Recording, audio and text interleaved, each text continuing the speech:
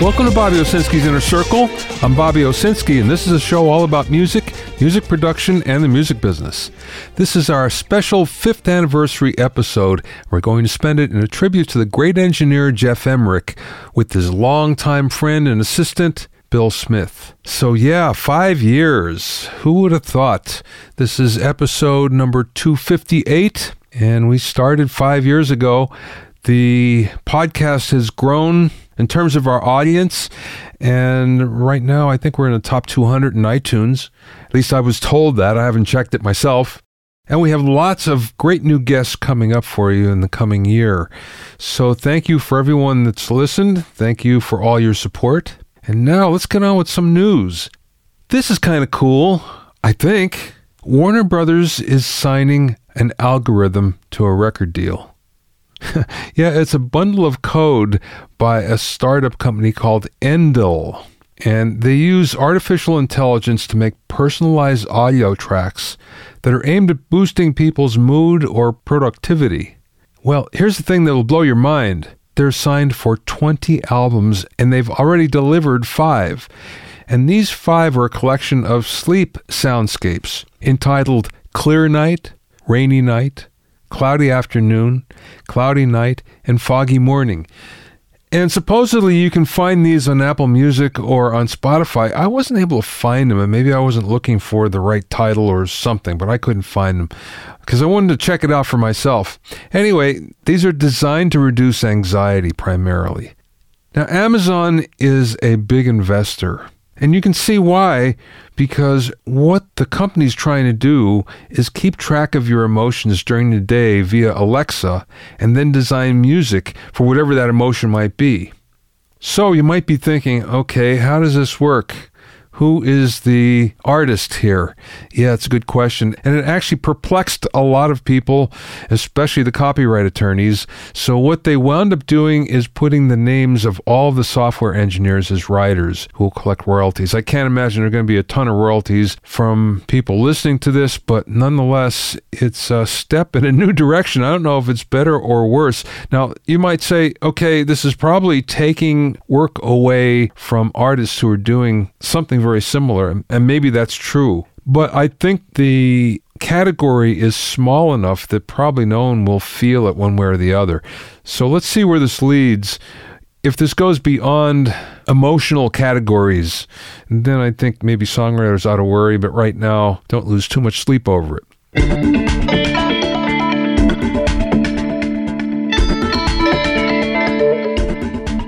If you have any questions or comments, send them to questions@BobbyOInnerCircle.com. Don't forget about my online courses on mixing, production, branding, and music business success at BobbyOwsinskiCourses.com. That's all one word, BobbyOwsinskiCourses.com. Also, get an expert analysis and objective opinion of your songs and mixes as a member of my Hitmakers Club. Go to hitmakersclub.com to learn more.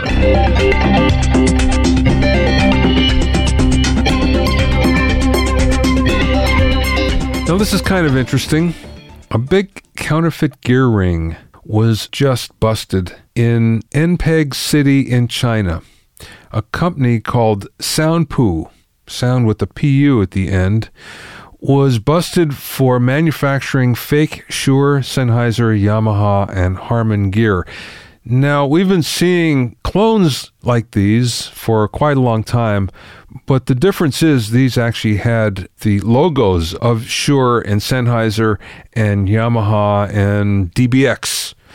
So what they were making were amplifiers, microphones, DBX processors, everything you can think of.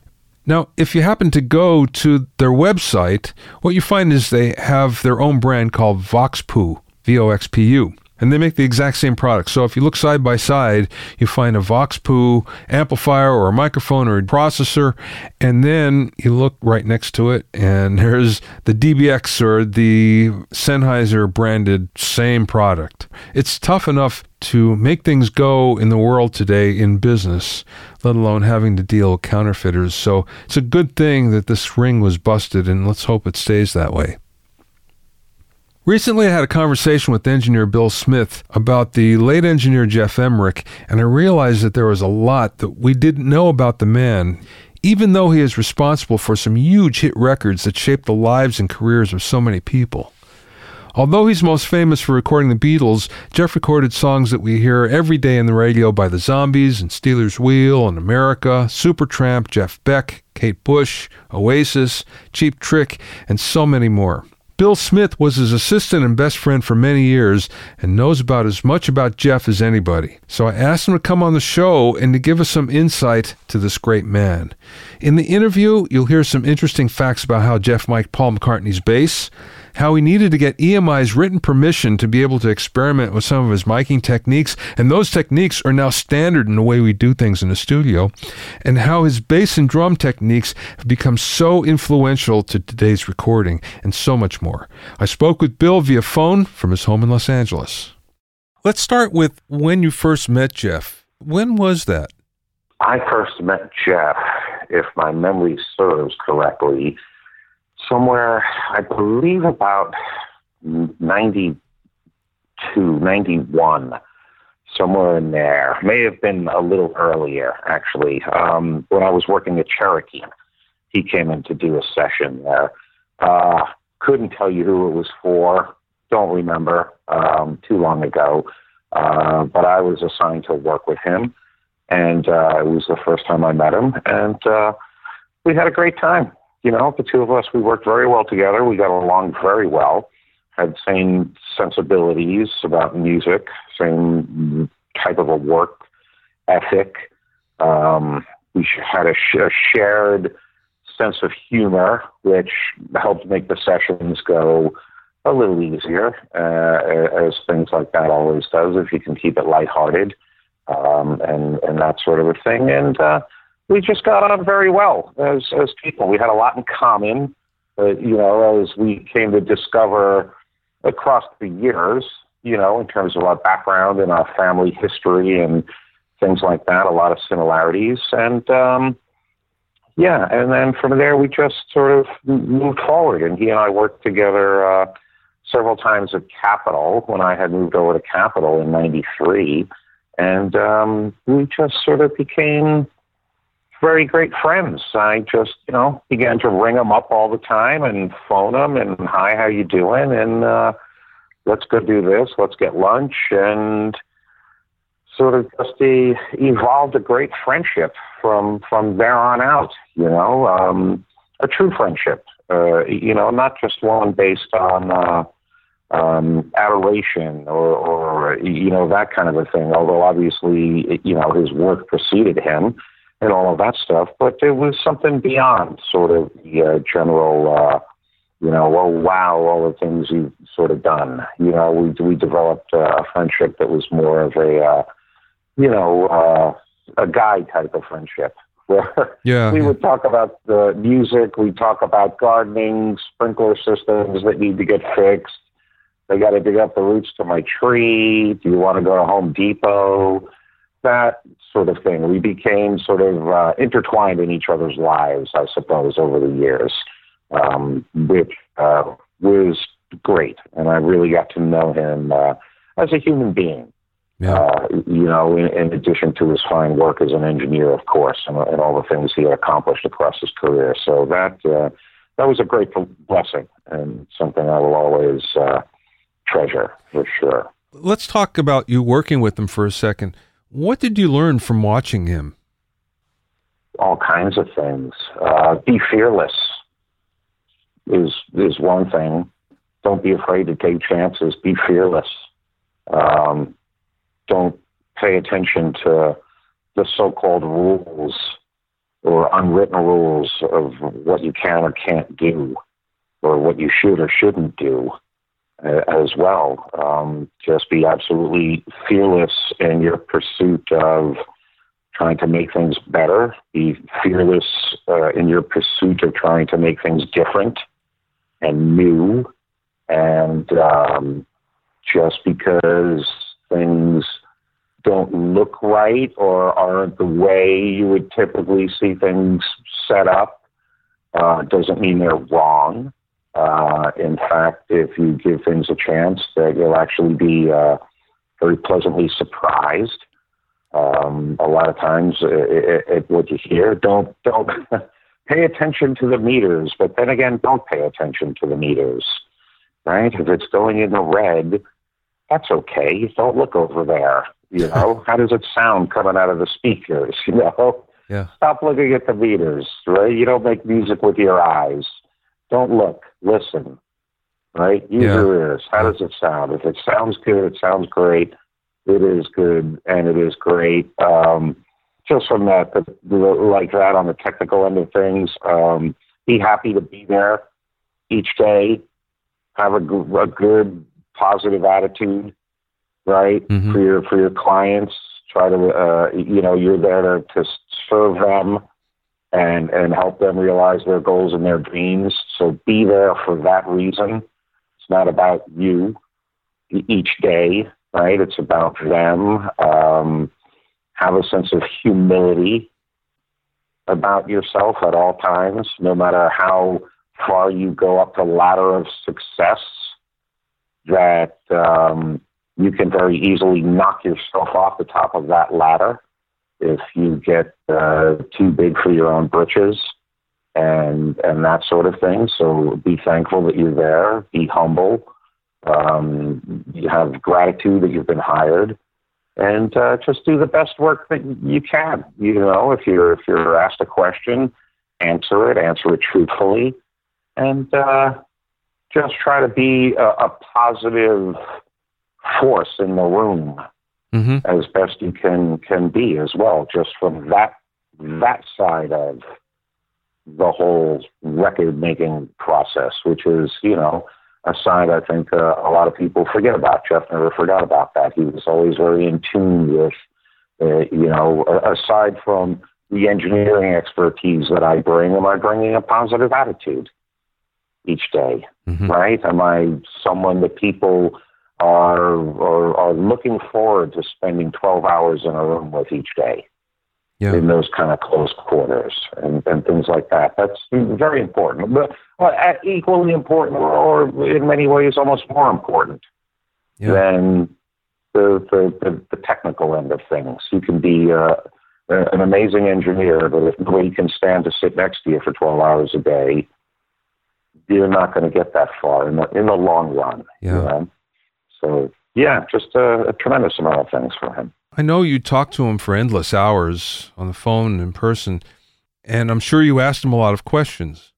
I'm also sure that you asked him a lot of questions about his career and about certain projects that he worked on. Did he ever tell you things that really surprised you or you learned from? In some ways, yes. In some ways, things that weren't so surprising. Some things that I sort of expected in terms of answers. I guess the thing that came across to me as most surprising in all the things we would talk about is the fact that no one project was more important than the other, right? That every client was viewed and treated equally in his eyes, right? It could be from the Beatles all the way down to the albums to Elvis Costello, to to other bands he worked with, the Syrups, Nellie McKay, right? People who aren't quite, say, as famous out there in the world. Everybody was treated equally, with equal respect, and he approached each project with the same amount of enthusiasm and want to be there and positive vibes and all of that. So that those things, although after knowing him as a person, I wasn't surprised. At first, as I was getting to know him, it's a refreshing thing to hear, again, from someone who achieved the amount of success that he achieved in this industry. It's again, reminds you just to be humble and more to the point, the reason why he was so successful in this industry, right? Which had, I think, far more to do with who he was as a person and how he was with the clients and things like that. The engineering ability was the icing on the cake. in many ways. But yeah, I mean, all kinds of things, from, how he would set up the live room with the musicians, set up orchestras, mic orchestras. He had some pretty radical concepts. Give us an example. Well, I mean, a fine example. I mean, there's many examples, but a lot of it, again, had to do with the fearlessness. Close miking things, orchestras. Everybody wants to. The normal thing is, put the violin mics, 10 feet away up in the air, and things like that. He didn't bother with that. What was wrong with putting the violin microphone 2 feet away from the violins, right? What was wrong with taking the horns, the mics for French horns, and shoving them right up into the bell of the French horns? Why do they have to be, 5 foot back or more, and that sort of a thing? I think just radical in approach to what he was hearing in his head as well, and the fact that recording things like that, like it doesn't have to be the traditional way if you don't want it to sound traditionally, right? Mm-hmm. I want it tighter. I want the orchestra to sound tight and in your face, right? As he did. You listen to things, especially a lot of the orchestral stuff he did with the Beatles. There's hardly any room sound to it at all. It's very tight, very in your face. So he was very brave in doing that kind of stuff. His concepts for recording, the bass guitars, even McCartney's bass on a lot of things, just a small little amp head B15 amp in the middle of the room with a ribbon mic, 8 feet back from it. Wow. In figure 8. So that you're catching the direct sound right off the amp, but you're also picking up a lot of the ambient in the room as well to add a bit of roundness and space around it, and that sort of thing. So, most everybody puts the microphones right up to the grill. Yeah. For these things. He, back them off. Let's get a sense of depth to the sound and a sense of space around it and air and that sort of a thing. Usually don't think of a bass with having air around it, do you? No. And again, if you look at a lot of these things, it's actually the exact opposite of traditional. Let's mic the bass from 8 feet back with a figure 8 microphone, and let's really get the sound of the bass where the waveform can develop, right? In terms of the low end. You're mm-hmm. back far enough where the low frequencies and the low end waveform can develop a lot and fully. Let's get a lot of air and space around that. But then let's take the mics on violins, violas, and cello and put them 2 feet away. Right? Yeah. And let's get those really tight and in your face and things like that, very different from what's normally, again, considered the way to do things. Now, of course, he was the first, or considered to be the first, to close mic drums and take the head off the bass drum, but that was taboo in the days of EMI, and he had to get a special dispensation for that, didn't he? Yeah, oh yeah, absolutely. It was complete and total taboo. In fact, people, what he told me, and from some of the other people who worked at EMI at the time, Abbey Road, as it's known now, but back then it was just known as EMI Studios. He sent the technical and maintenance department into a tizzy by doing all that kind of stuff. And yes, he had to actually receive a written slip of permission to be able to move the mics closer than what the standard practice was at Abbey Road at the time, but contingent that he only did it on Beatles sessions. So once again, the Beatles being the exception to the normal everyday rule, right? Because they were obviously, selling the amounts of records they were selling and the popularity of them, and nobody was going to tell them no, they couldn't do anything. So yeah, he did that and more. And the thing too is if you listen to the records, right, you can really hear that change, right? Mm-hmm. The early records that Norman Smith recorded. And Norman did an amazing job. Norman was a fantastic recording engineer and went on to be a fabulous producer of early Pink Floyd records and then an artist in his own right in England. Norman Hurricane Smith, who had several number one records as an artist. Norman's early records, they're very clean. They're very tidy. They sound amazing. They're pristine.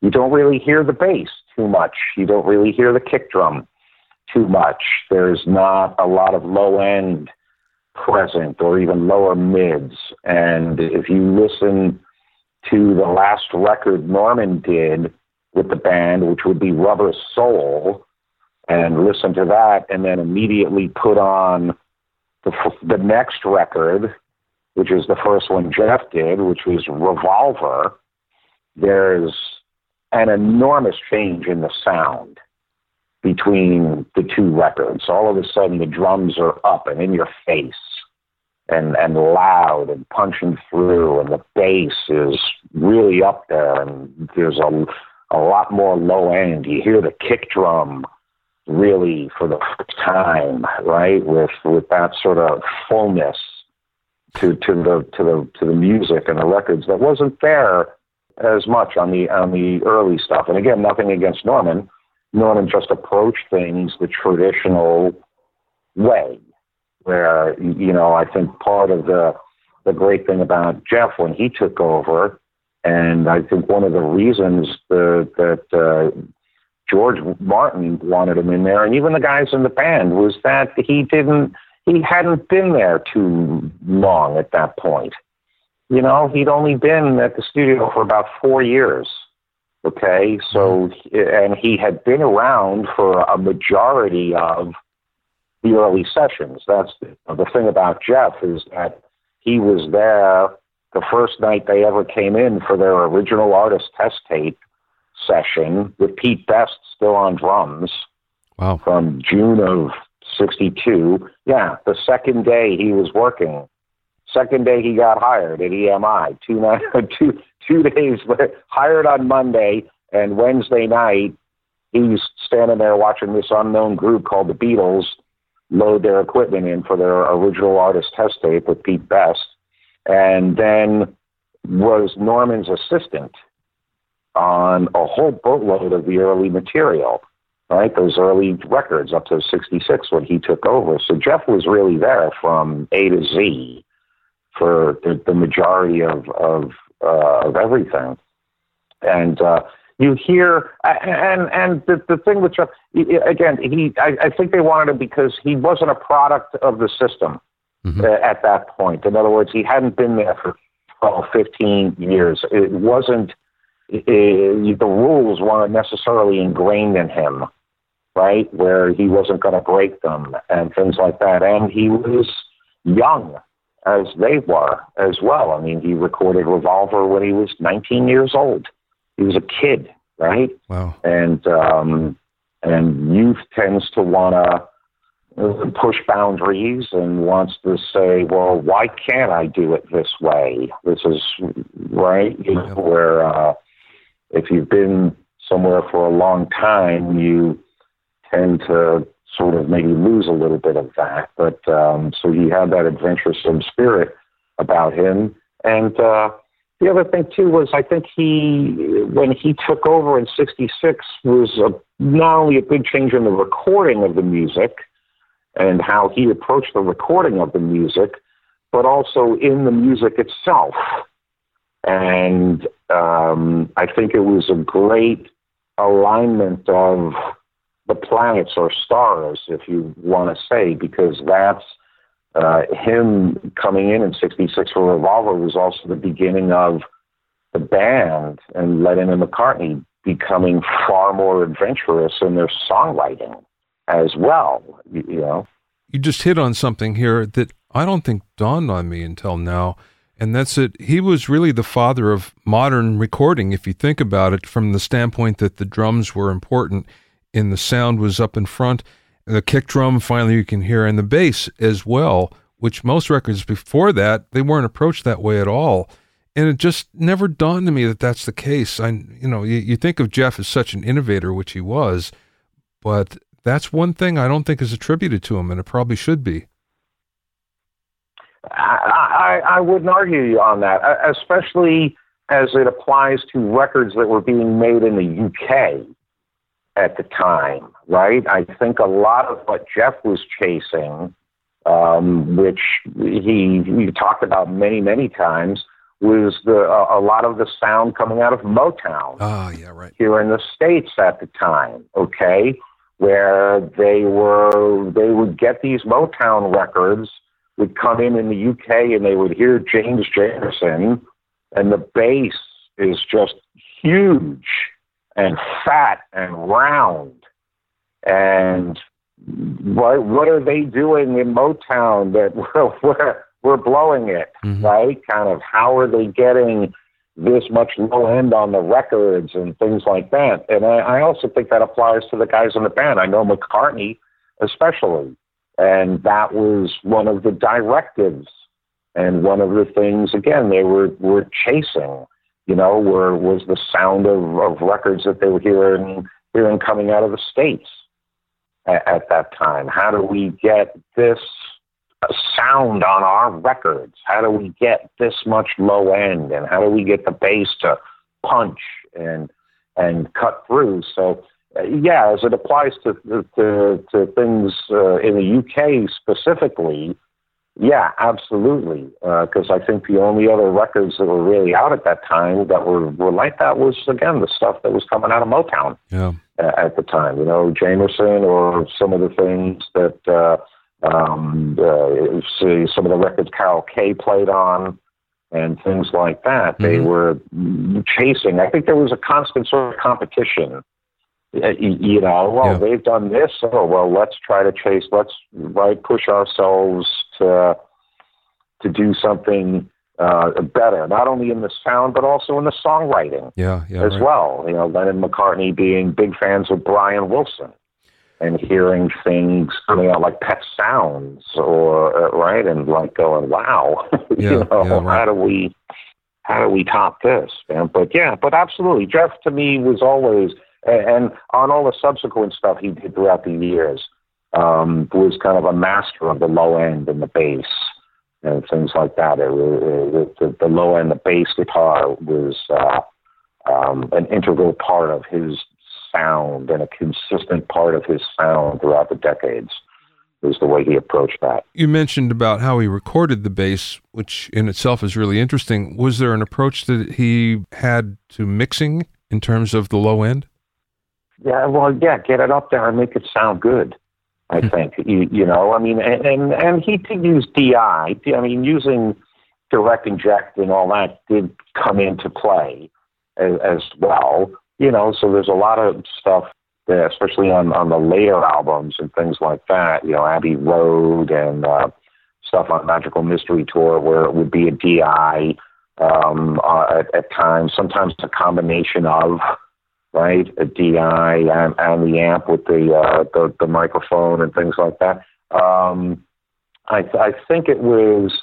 See, the interesting thing to me that I think again a lot of people don't realize. I think his approach was get the bass to sing, basically, right? And when they moved forward and got into records like Pepper.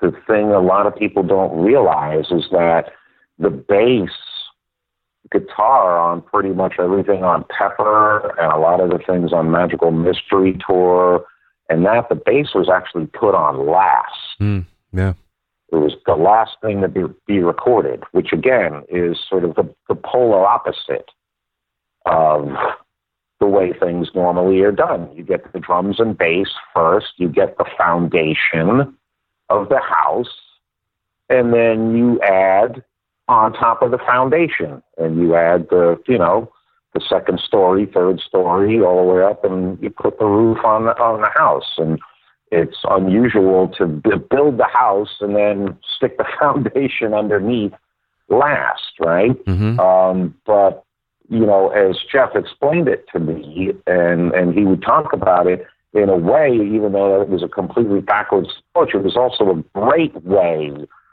to do the bass, right? Because it allowed him to dial in the sound after the, right? So once everything was there, then he could sit and really dial in and tailor the sound of the bass to fit in there perfectly with everything else that was going on.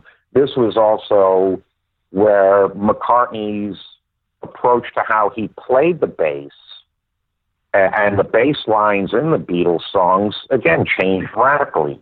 This is, Geoff said that he and Paul would sit for hours and hours working on bass parts, where Paul now had the freedom to actually compose a bass part for the specific songs, and where his playing began to morph into this very melodic style of playing, these very melodic bass lines that would really fit around and in and under everything else that was going on, rather than just the standard, the sort of keeping the rhythm bass line kind of a thing, just you sort of hanging on the downbeats and stuff, where his playing got a lot more lyrical in that way. The other thing that I think about and thought about and talked to him quite a bit about is, again, the concept of doing the bass last, which,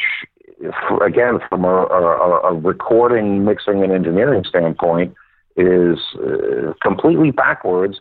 But in the days of when all these records were done, was even more of a miraculous feat, because as you're filling up a 4-track and you're marrying instruments together on the 4 tracks, which would happen all the time because you only got 4 tracks, right? And you would take that 4-track and say, in the case of the Sgt. Pepper record, take that 4 tracks and then submix them down to mono or even 2 tracks to a stereo pair on a second 4-track machine, right? And open up 2 additional tracks for more overdubs. And there being no time code back then, so once you did your submix to the second 4-track machine, that was it. There was no going back at that point. So he had to mix all that stuff, imagining how the bass was going to fit in there, right? You sort of had to hear it in your head and balance things accordingly, even though it may sound crazy, right, as you're making that submix, but once you put the bass underneath, then everything, it would all fit perfectly. So that, to me, was always a tremendous feat of not only engineering and mixing, but also imagination on his part, to actually imagine, okay, if there's a bass here, let me imagine the space it's going to take up. So I've got to put the vocal at this level, or the guitars at this level, and the drums here, and so the whole process is a pretty spectacular feat of all of those things. Something that most people wouldn't be able to do today, or want to do today, that's for sure. We've been talking about the Beatles for the most part, but I don't think people understand the breadth of Geoff's career and all the other great projects he's worked on. Can you give us an overview? Oh, sure. Absolutely. I mean, the Beatles were, 10, well, not even for him, 5, 6 years out of a 50-year career, 50-year plus career. So, yeah, I mean, even though they're the most famous, it was actually a sliver in time compared to some of the other stuff he's done. I mean, most people obviously know that he continued to work with Paul McCartney and worked on Paul for, countless numbers of records. Band on the Run, obviously, the most well-known one, but, Ram, Venus and Mars, London Town, Tug of War, Flaming Pie, but went on to do so many other things. The Zombies, the Odyssey and Oracle record, which is a fantastic record, which, Time of the Season is from the Odyssey and Oracle record. A great hit that everybody knows, Time of the Season from the Zombies. Actually, that record, the Odyssey and Oracle record, he did, I think, started work on that one like a week and a half after they finished up Sgt. Pepper. Huh. That was his next go-round. Yeah, was doing the Odyssey and Oracle record, which is a fantastic record. For those who haven't heard it, please, I encourage everyone to hear that. It's an amazing record. But Steelers Wheel, right? The self-titled Steelers Wheel record with Jerry Rafferty, Stuck in the Middle with You. Yeah. Is Geoff's work. Everybody knows that from just the radio play, obviously, a big hit song. And then anybody who's seen Reservoir Dogs, obviously, knows that song. But Robin Trower, of course, Robin's biggest record, Bridge of Sighs, great record. Which is a fantastic record. Yeah, absolutely. Let's see what else. America. Mm-hmm. Right, worked on 4 or 5 records with America, and a bunch of hit songs with those guys. Tin Man is Geoff's work. Tin Man is amazing, one of the biggest hits. Sister Golden Hair, Lonely People, for instance. Right, all these hit songs, great hit songs that most people know, unless you're 18, and hopefully if you are, you'll be finding them soon. But that work, let's see, Elvis Costello, his work with Elvis Costello, Imperial Bedroom that he produced, and all this Ceaseless Beauty, which he produced for Elvis Costello, which are some of Elvis's, as far as I'm concerned, best records. Yeah. There's beautiful records, and he really helped Elvis go from just sort of the angry rocker and helped take his music in a whole different direction.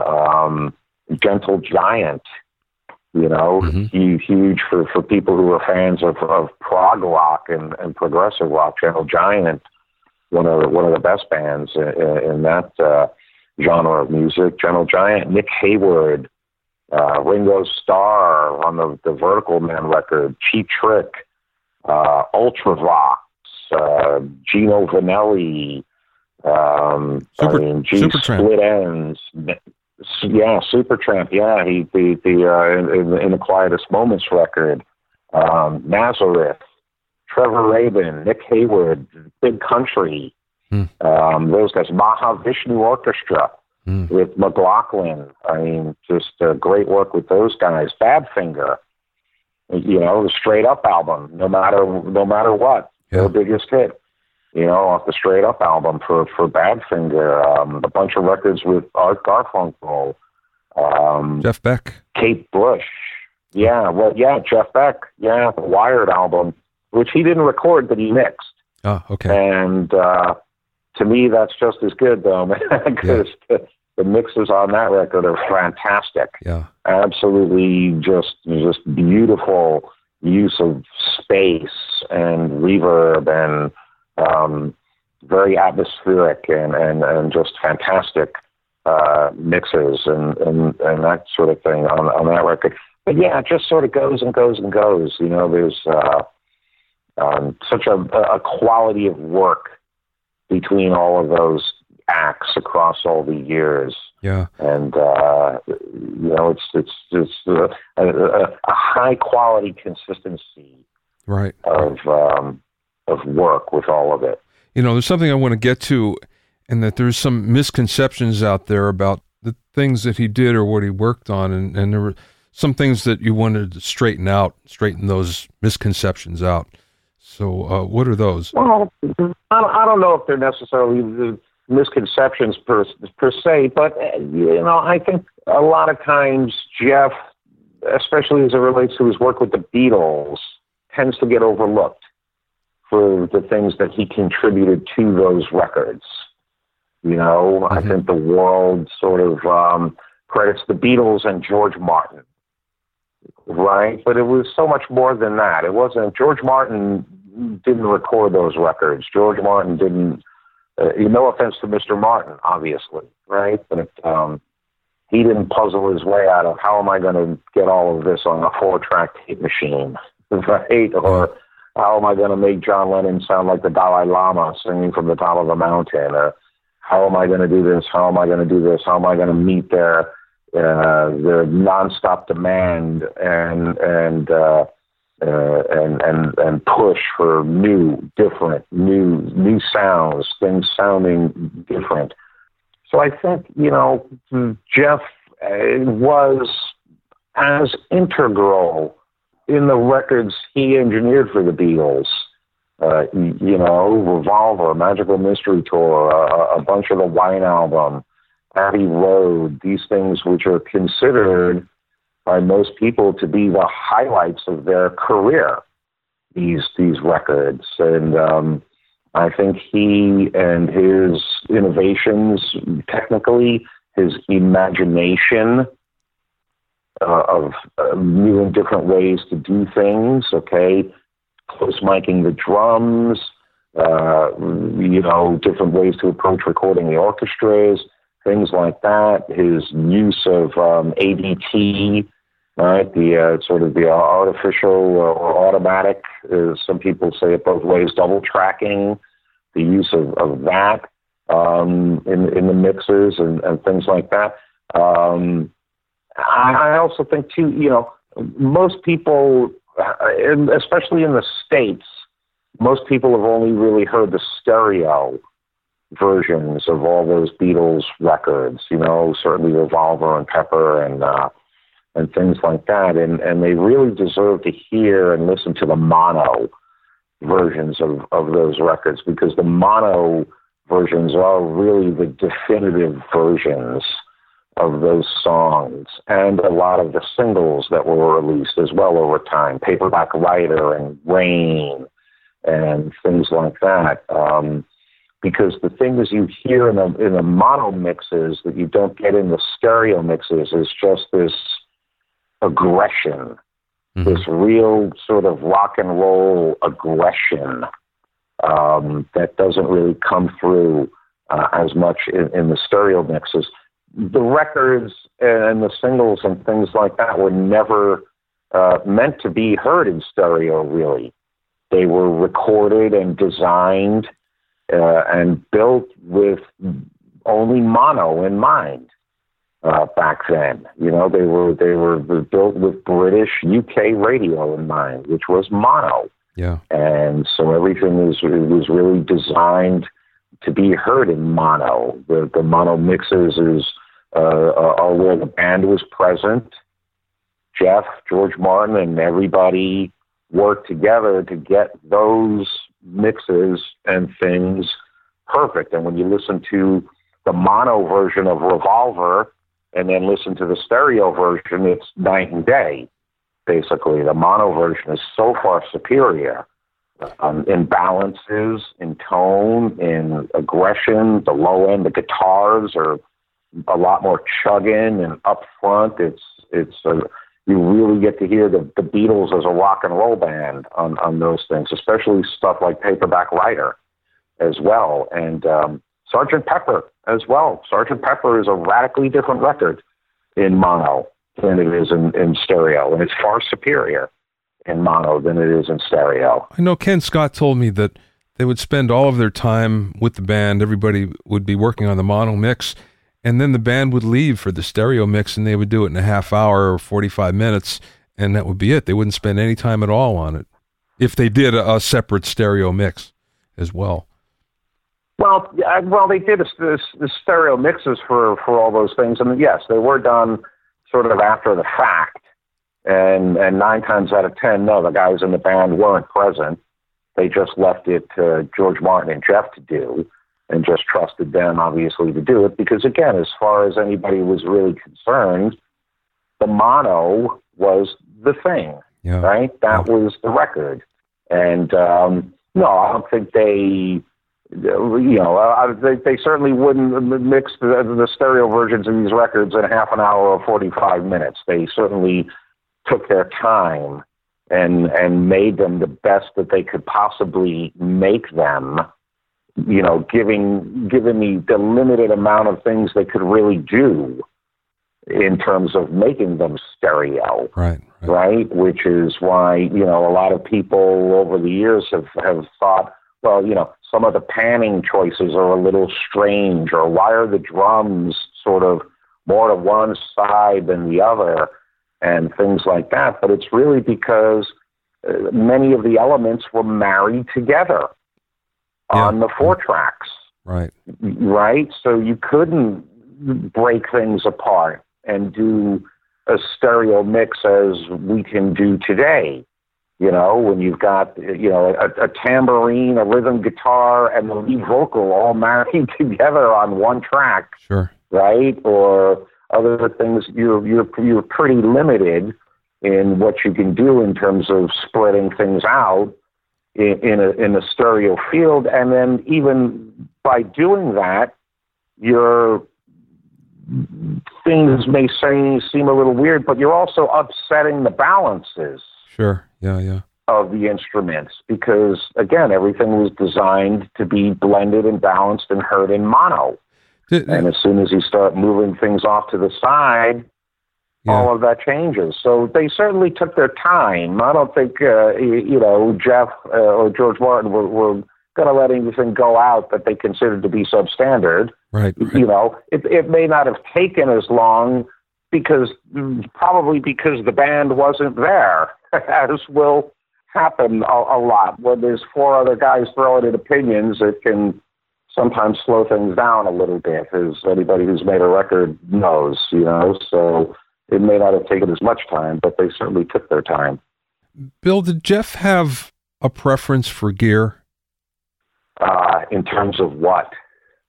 Well, microphones, consoles, outboard. Yeah. Was there something that he had to have when he was working, or was he pretty much agnostic?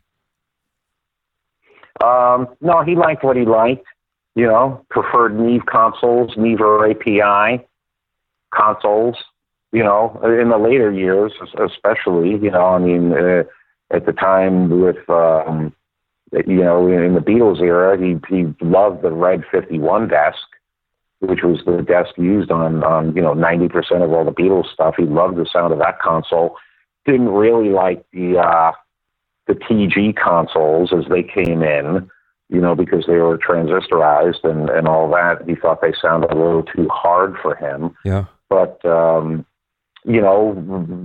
that would only be in the EMI facilities. Outside of the EMI facilities, he preferred Neve consoles, preferred the sound of them, obviously designed with Rupert, the 4 sort of famous Air consoles, the ones that were installed down at Air Montserrat and Oxford Circus, as well, designed the EQ and all of that along with Rupert Neve. So, he was very heavily involved with Neve way back when, and just preferred their consoles, preferred API consoles, again, which are very similar to Neve in sound, very warm, thick sound.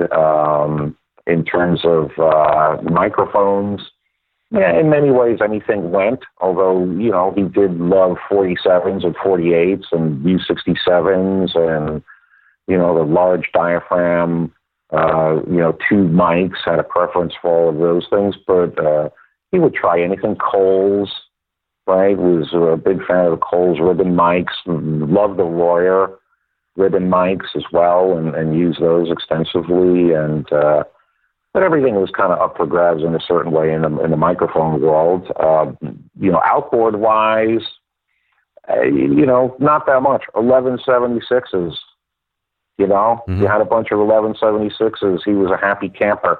Or an old Altec compressors or Fairchilds. He was the master of the Fairchild, as far as I was concerned, and still am, right? I've never really seen anybody use a Fairchild as effectively as he could, although he didn't like the stereo Fairchilds. He was not a fan of the 670s, preferred the mono 650s, and would use those as a stereo. He would use the two monos across the stereo bus rather than the stereo one. He thought the fact that the stereo one, that both channels were sharing a common power supply, he didn't think it sounded the same as the two monos, right, with two separate PSUs, that the stereo unit was a little thinner sounding because of that. So he kind of rejected the stereo Fairchild, but loved the mono ones, and whatever good reverbs were lying around. Loved DNT 140 plates and that used tape delay extensively, and continued to use ADT as well. He and I figured out a way to do ADT in the digital world, to really do it the old-fashioned way, right? And do it in the digital world, because a lot of ADT is based on taking the original sound off the sync head of a 24-track machine, right, which would then go to an external 2-track with VSO on it and that sort of thing, which, in the modern era of workstations, there is no sync head anymore. So he and I figured out a way to make it work via copying tracks and advancing them time-wise, and the little tricks that we had to go through and stuff like that to get ADT to really work, which he was very happy when we figured out a way to do that kind of thing. But no, I mean, he was in a lot of ways, very minimalist in outboard gear and things like that. He liked what he liked, and he was used compression extremely effectively on his records. Again, being the polar opposite in many ways of what you're traditionally taught. Right? Don't compress things too much. Don't over compress. Geoff would just hammer stuff, okay, with compression, right? And the first time I saw it, it was, I made my eyes bulge out. Again, but it was a matter of, don't look at the meter, how does it sound? And it's sort of how he got everything to hit really hard and just be kind of like right in your face. But it didn't sound over compressed or anything like that when he would put it in the mix, again, because he understood how to use the compressors, right? Fast attack versus slow attack, release times, compression ratios, right? And how to mix and match all of those things, right? So you could compress stuff fairly judiciously, and it didn't sound over. It sounded great, So, again, that's a lot of the stuff that, you really have to learn from somebody these days. You can't, all the young guys and gals out there these days, you can't learn that stuff from a YouTube video. Yeah, right. Right? And you can't learn it by yourself in your bedroom working in Pro Tools with a plugin. Yeah. The plugins are radically different than what the hardware equivalents do. They just don't sound the same. They don't work the same, and neither the twain shall ever meet. Yeah. Can you? So that was eye-opening for me. That kind of thing. Can you tell the story about the Neve console? I guess it was at Air Montserrat, the high frequencies. Yeah. Well, that was. I mean, Rupert used to talk about that, right? Where it was. Again, when Geoff was designing the EQs for those specific consoles, right, with working with Rupert to lay out the EQ, the frequencies, and all that kind of stuff, Rupert had sent over a prototype, right, for Geoff to check out. And Geoff got back to him saying there was something wrong with the high end on there. It didn't sound right. Right? It was something was not quite right with the top end, and had Rupert sort of scratching his brain as to what is he hearing? Right? Mm-hmm. I don't hear it. Nobody else could hear it. Everybody thought Geoff was nuts. Right? And so anyway, I sent the thing back to Rupert, and I guess Rupert took it and put it up on the bench and began to go through all of his diagnostics on the thing, and did that. Yes, found something amiss, right? And I can't quite remember what it was. Something in one of the capacitors or something like that, which was affecting the ultra high frequencies on the EQ, sort of up around 15, 20K in that area, right? Mm-hmm. Was not, much to Rupert's surprise, it was not correct. And Rupert was shocked that Geoff was able to discern this just from listening when no one else could pick it up at all. And, after that, Rupert obviously was enamored with Geoff and thought he had the greatest set of ears out there in the business and in the world, that he could pick up these sort of this particular anomaly in a range where most humans shouldn't be able to hear. Yeah. And I talked to Geoff about it a lot, and Geoff said to me, it's not that I could hear it was deficient, but I could feel it. Mm. Right?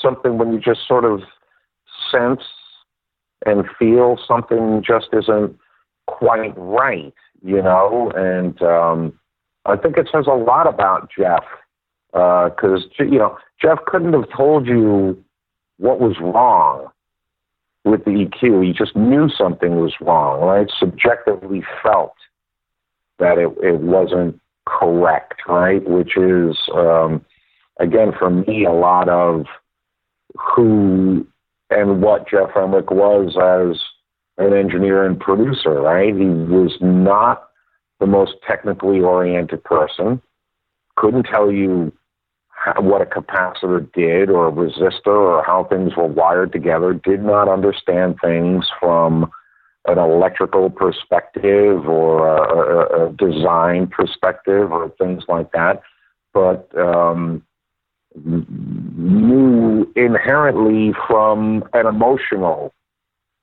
and feeling aspect of things, right? Yeah. Which to me was one of his greatest assets. It was never, right? He didn't get bogged down in how does this work, right? But it was more about how do I get this to do what I want it to do? Right. I want it to sound this way. So So again, his sort of, I don't want to say ignorance, but lack of knowledge into the inner workings of things, again, gave him as far as he was concerned, a great freedom to just go, well, just turn the knob all the way to the right. Why can't I? Okay, well, why can't you?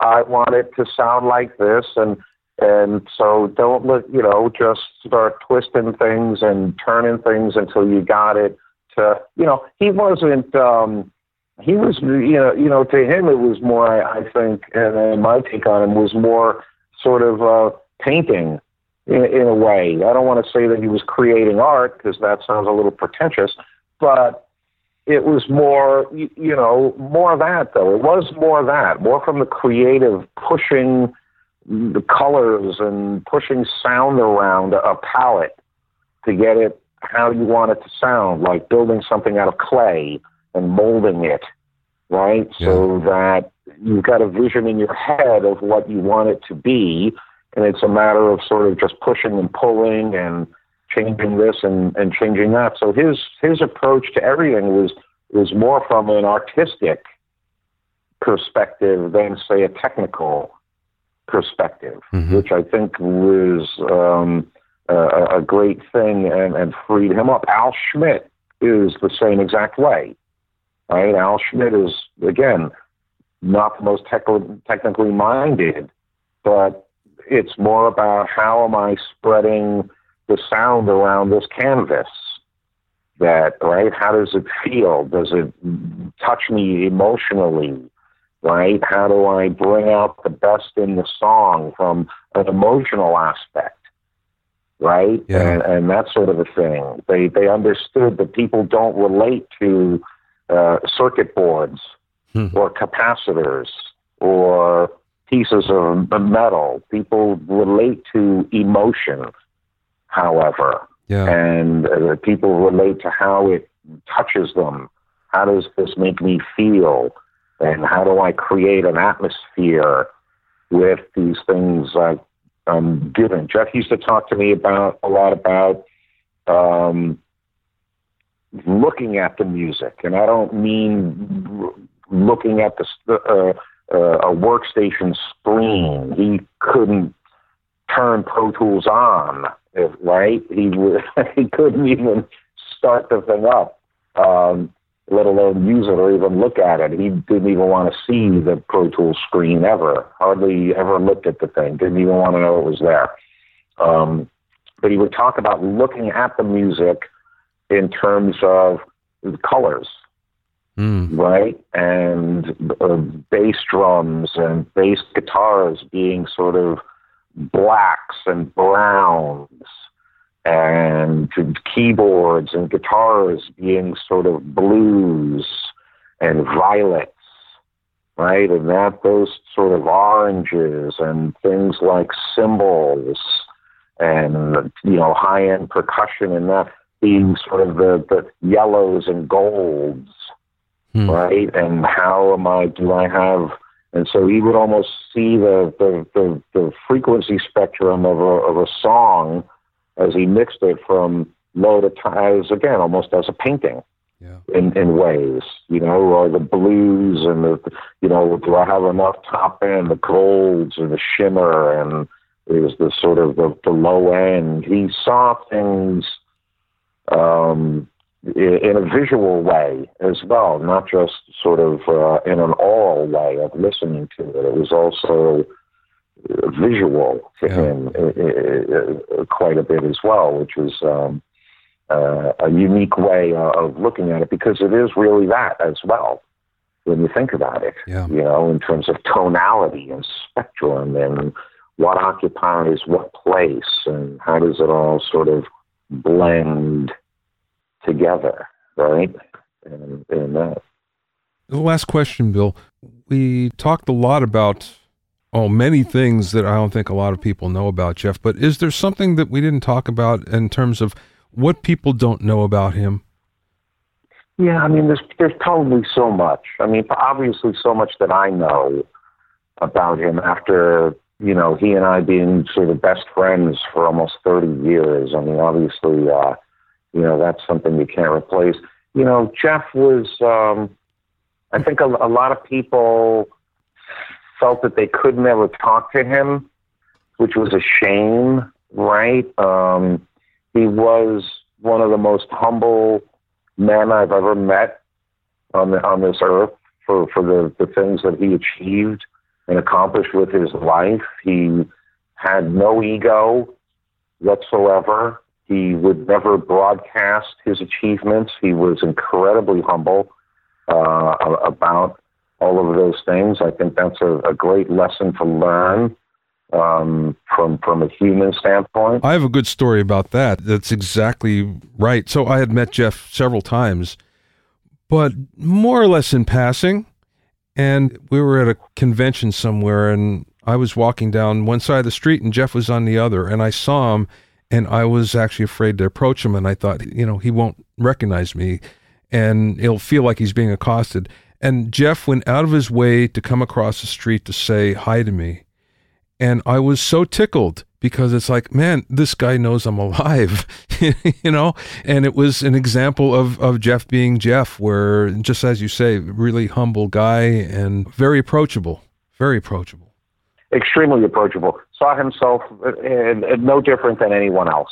Yeah. And would never, like I say, would never broadcast his achievements. The gentleman who lived across the street from him here in Los Angeles, his neighbor Kenton, lived across the street from Geoff for 25 years, had hundreds and hundreds of conversations with Geoff over the years, sort of out in front of their houses, weather, gardening, etc., news, all that kind of stuff.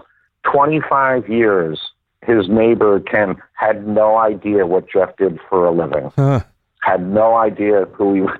Not one time in 25 years did he ever mention, oh, by the way, I'm Geoff Emerick and I did all of this kind of stuff. So there you have it. 25 years he lived across from the guy and thought Geoff was a screenwriter for TV, which tickled me to no end, and was blown away to realize that, oh my God, I've been living across the street from the guy who did all of this amazing work, worked on music and records that not only turned the music industry on its ear, but turned the world on its ear and changed the world. And here I am, I just think he's this nice, to me, he's just this nice, private, quiet guy who lived across the street from me. So he was incredibly humble. He had a great sense of humor.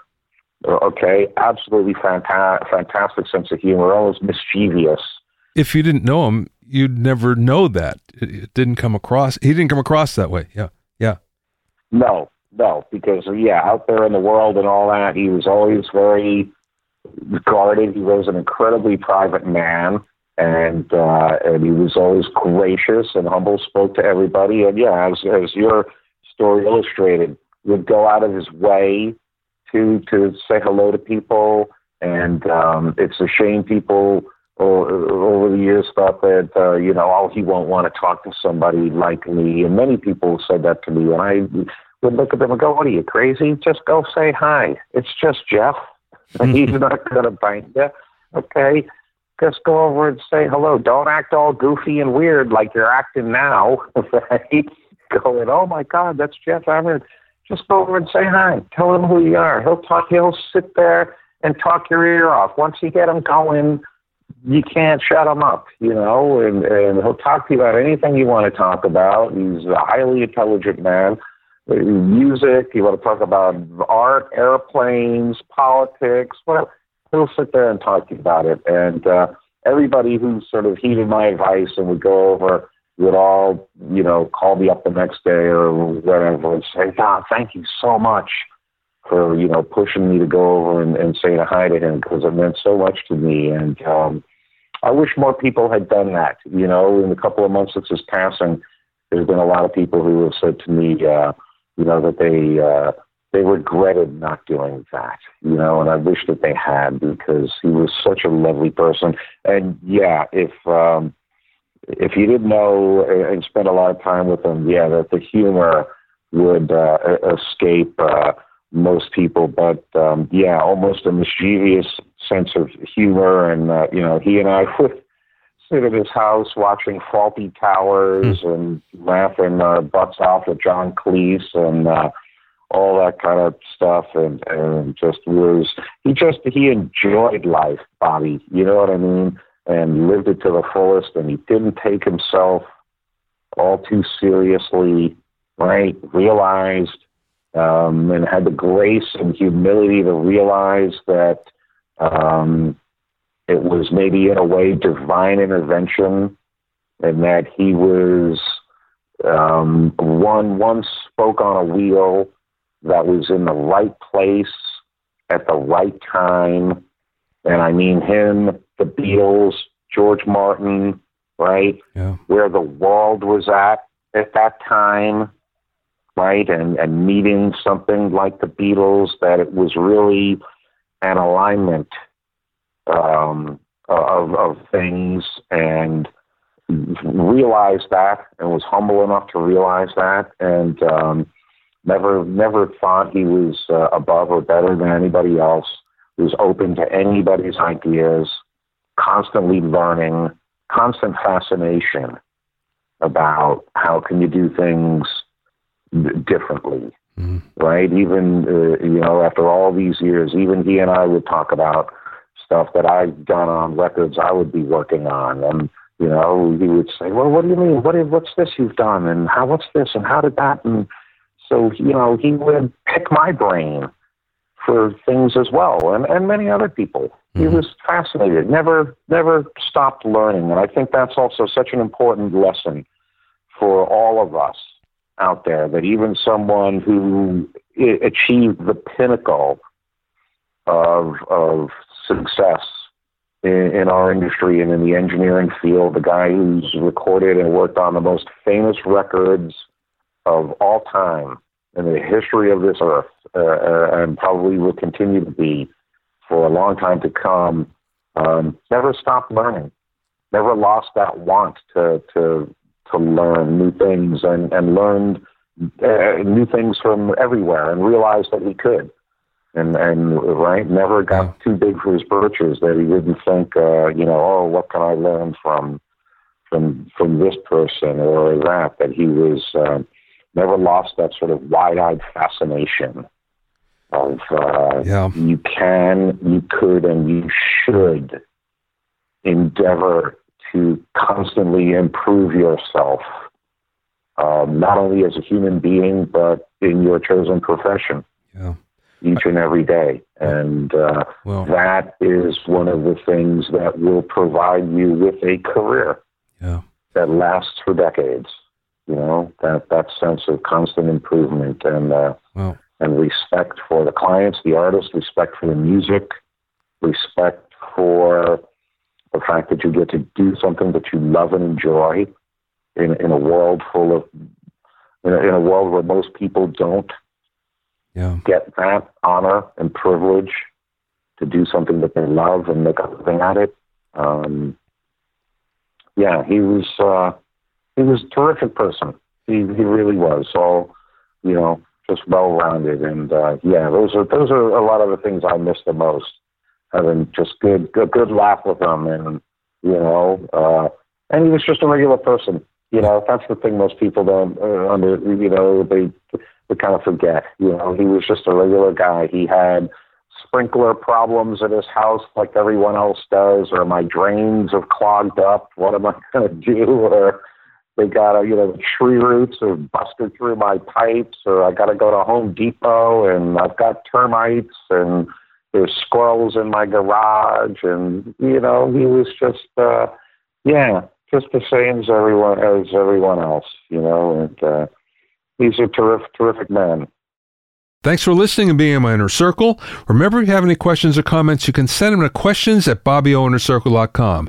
To listen to the episodes of Bobby Owsinski's Inner Circle, go to BobbyOwsinski.com and select the podcast tab, or go to BobbyOInnerCircle.com, or you can find it on iTunes, Stitcher, Mixcloud, Google Play, Google Podcasts, Spotify, and now Radio Public. At BobbyOwsinski.com and BobbyOInnerCircle.com, you'll also find a sign-up form for my newsletter and for alerts for new podcasts. This is Bobby Owsinski. I will see you next time.